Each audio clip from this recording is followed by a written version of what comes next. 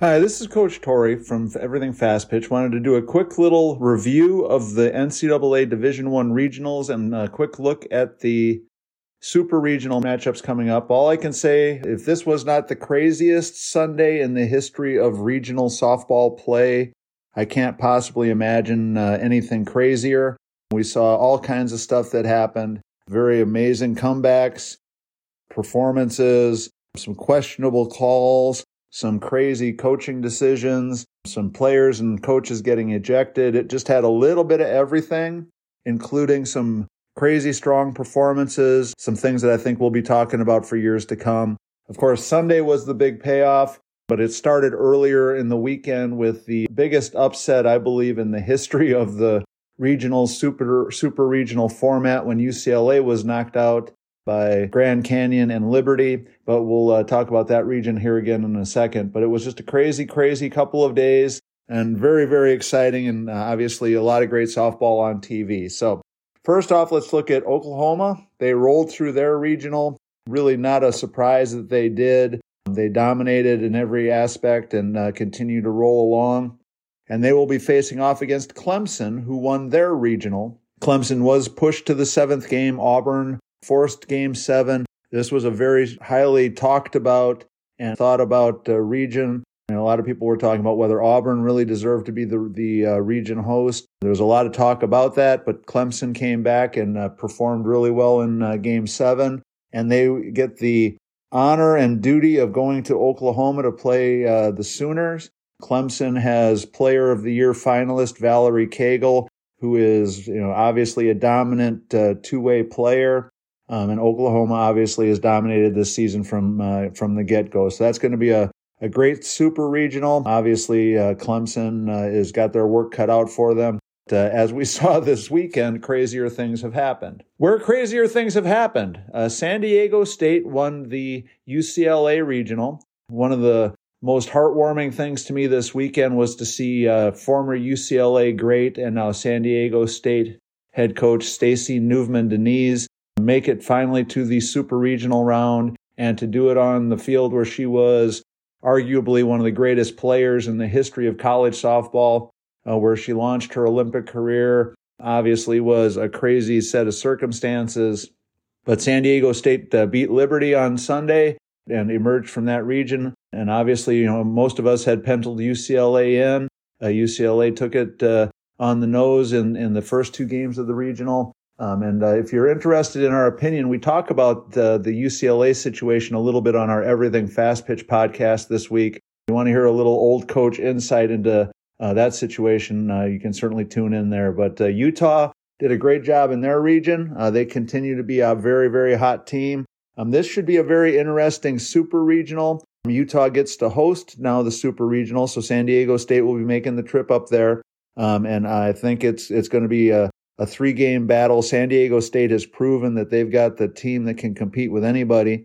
And Utah, obviously, is one of the hottest teams in the country. So I think that's going to be a really fun super regional.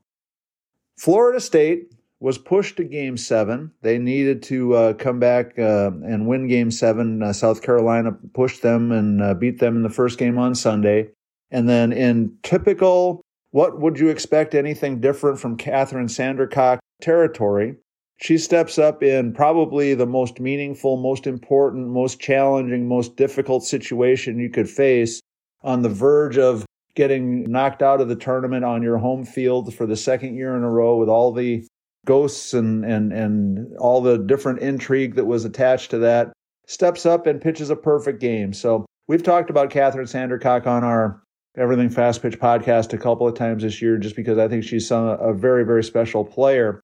But obviously what she did with her back against the wall in that regional speaks very highly of her and their team. So Florida State wins the Florida State regional, and now we'll be hosting University of Georgia. Georgia had an amazing weekend in Athens. They were hitting the ball like crazy, a ridiculous number of home runs. Sydney Chamblee might be the hottest player in the country right now, coming off of that regional performance, but they had their normal murderer's row of hitters. And now the Dogs will be taking the trip down to Tallahassee to play Florida State in the Super Regional. And I think this is going to be a very interesting challenge and battle.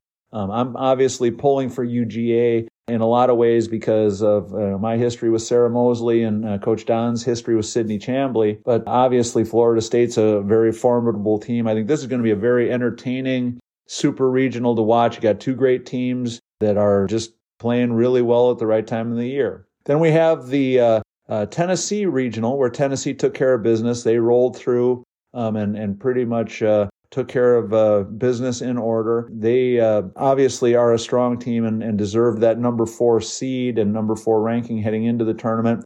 And they'll be facing the other UT as Texas comes to town. Texas was challenged in stretches during their regional, but ended up winning it in straight sets. And obviously has got a very talented young team. There's a lot of interest in this regional, and a lot of orange going to be in the stands.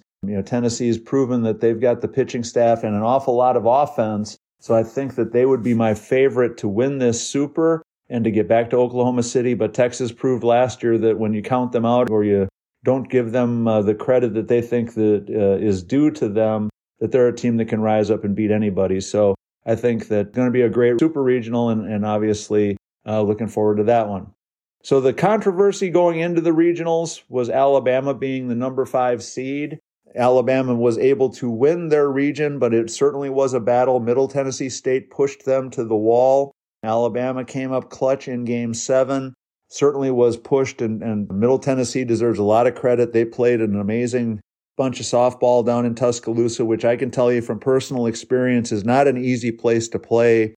Definitely not an easy place to beat Alabama. Obviously, for Alabama to emerge and get out of that regional was a great accomplishment. We're all hopeful that Montana Fouts will be able to get back into some form of her normal, usual self for the super regionals. But Alabama's other pitchers were able to weather the storm and put together enough strong outings during the regional round to advance, where they'll now be hosting Northwestern. Northwestern was also pushed in some games. There was some controversy and some close plays and some stuff that happened in that regional, but Northwestern took care of business. They, I think, were grossly underseeded as the 12 seed going into the regional, but they are taking care of business. Now they get the opportunity to go to Alabama, and obviously this one's going to hinge on one very simple fact. If Montana Fouts is pitching, I think Alabama's got a chance to make it to the College World Series. If she's not, I think Northwestern gets a big leg up and obviously might be my pick. So I think the doctor's reports and the injury report is going to have a lot to do with who you're going to be looking at to come out of that super regional. The next one was Oklahoma State. They were able to take care of business on their home field. Again, some highly competitive games, some comebacks and some craziness that took place. They certainly appear to be regaining their form a little bit, and they took care of business in their regional. They'll be facing Oregon. Oregon pulled off the upset and managed to emerge from their regional. They were clearly another team that could have been in the mix to be a host team. Ended up having to go to Arkansas and were able to take care of business there. They handled Arkansas fairly easily when you look at the scores. But when you watch the games were a lot closer and just kind of got away at the end. But Oregon is obviously a team that we've been pulling for, and they will be making the trip to Oklahoma State, and I think that's going to be a very interesting super regional. But I think you have to go with Oklahoma State in that one. So the next one is the craziest one. University of Washington was able to amass one of the most ridiculous, craziest, shocking upset come from behind wins. They were down 6-0 in the 7th inning to a very tough, very strong McNeese State team and put together one of those rallies that we all hear about, that we all see periodically in the course of our lives, but you just never really expected to happen on such a big stage. They scored 7 runs in the top of the 7th and then held on to win.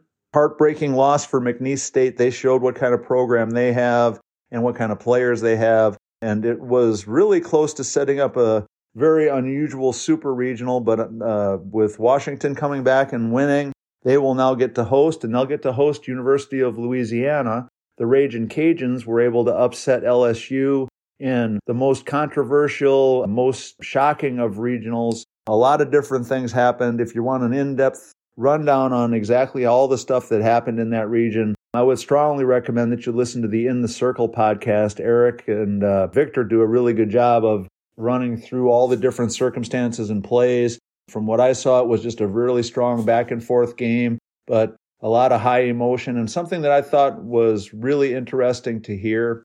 That's one of those regionals that is plagued by the rules that limit the amount of travel and the geography of scheduling, and that the UL and LSU region, those two teams have squared off against each other more than any other teams in the history of this format. It's really interesting when you listen to it because the coaches and players clearly respect each other, and the rivalry is real, but it's not an angry rivalry. But when you look at the fan bases, then it certainly turns to a different thing. And so listening to the people involved and hearing the story, I think, was very, very interesting. So again, the In the Circle podcast does a really good job of breaking that down in much more depth than I'm going to go into here. But that's going to be a very interesting regional, but I would say UW is in a position now with the way they came back, the way they won that game. If that's not an omen that they should be playing for the national championship, I don't know what is. So I'm going to say UW's going to come out of that super, but ULL will make it interesting. And you got to give Coach Jerry Glasgow credit for one thing above all else. He really knows his team. He knows how to push the buttons. He knows when to make switches and changes, when to change pitchers, when to make defensive substitutions. It was a master class in watching that kind of stuff work. But of course, the players have to step up and do it when you give them the opportunity. And it was a really cool thing to see. So the last was Duke and Stanford. Duke won their region. They, again, had some controversy in the last game with Charlotte, but came away with the win and took care of business in some closer than we probably would have expected games in their region. And they'll be hosting Stanford. Stanford really looked good, took care of business against Florida in the Stanford Regional. Florida was, for the first time in Tim Walton's history, forced to take their show on the road for the regionals. And Stanford took care of business against them. And again, the games were pretty close for a little bit, and then Stanford pulled away down the stretch. But Stanford is appearing to really hit their stride here for the postseason. And I would say I think Stanford's going to pull the upset and be the team to come out of that super regional and make the trip to Oklahoma City. So if I have to pick right now, I would say that the 8 teams that I would anticipate seeing in Oklahoma City are Oklahoma, Utah. I'm going to say UGA just because that's who I'm pulling for. I want Georgia to get there, but my mind is telling me that Florida State's going to win. Tennessee, I think Northwestern, I think Oklahoma State, I think Washington, and I think Stanford. So I think we're going to have a very strong Pac-10 and Big 12 feel at the Women's College World Series, but it's going to be a lot of fun to see how the Super Regionals play out. As we talk about all the time, please make sure you watch all the games that you can, support the games and the broadcasts. It's crucial for all of us to support the games on TV so that we get more games on TV. So check out the Everything Fast Pitch podcast this week and Coach Prep. And thank you very much for taking some time to listen to an old coach's thoughts about craziness that we saw in the regionals.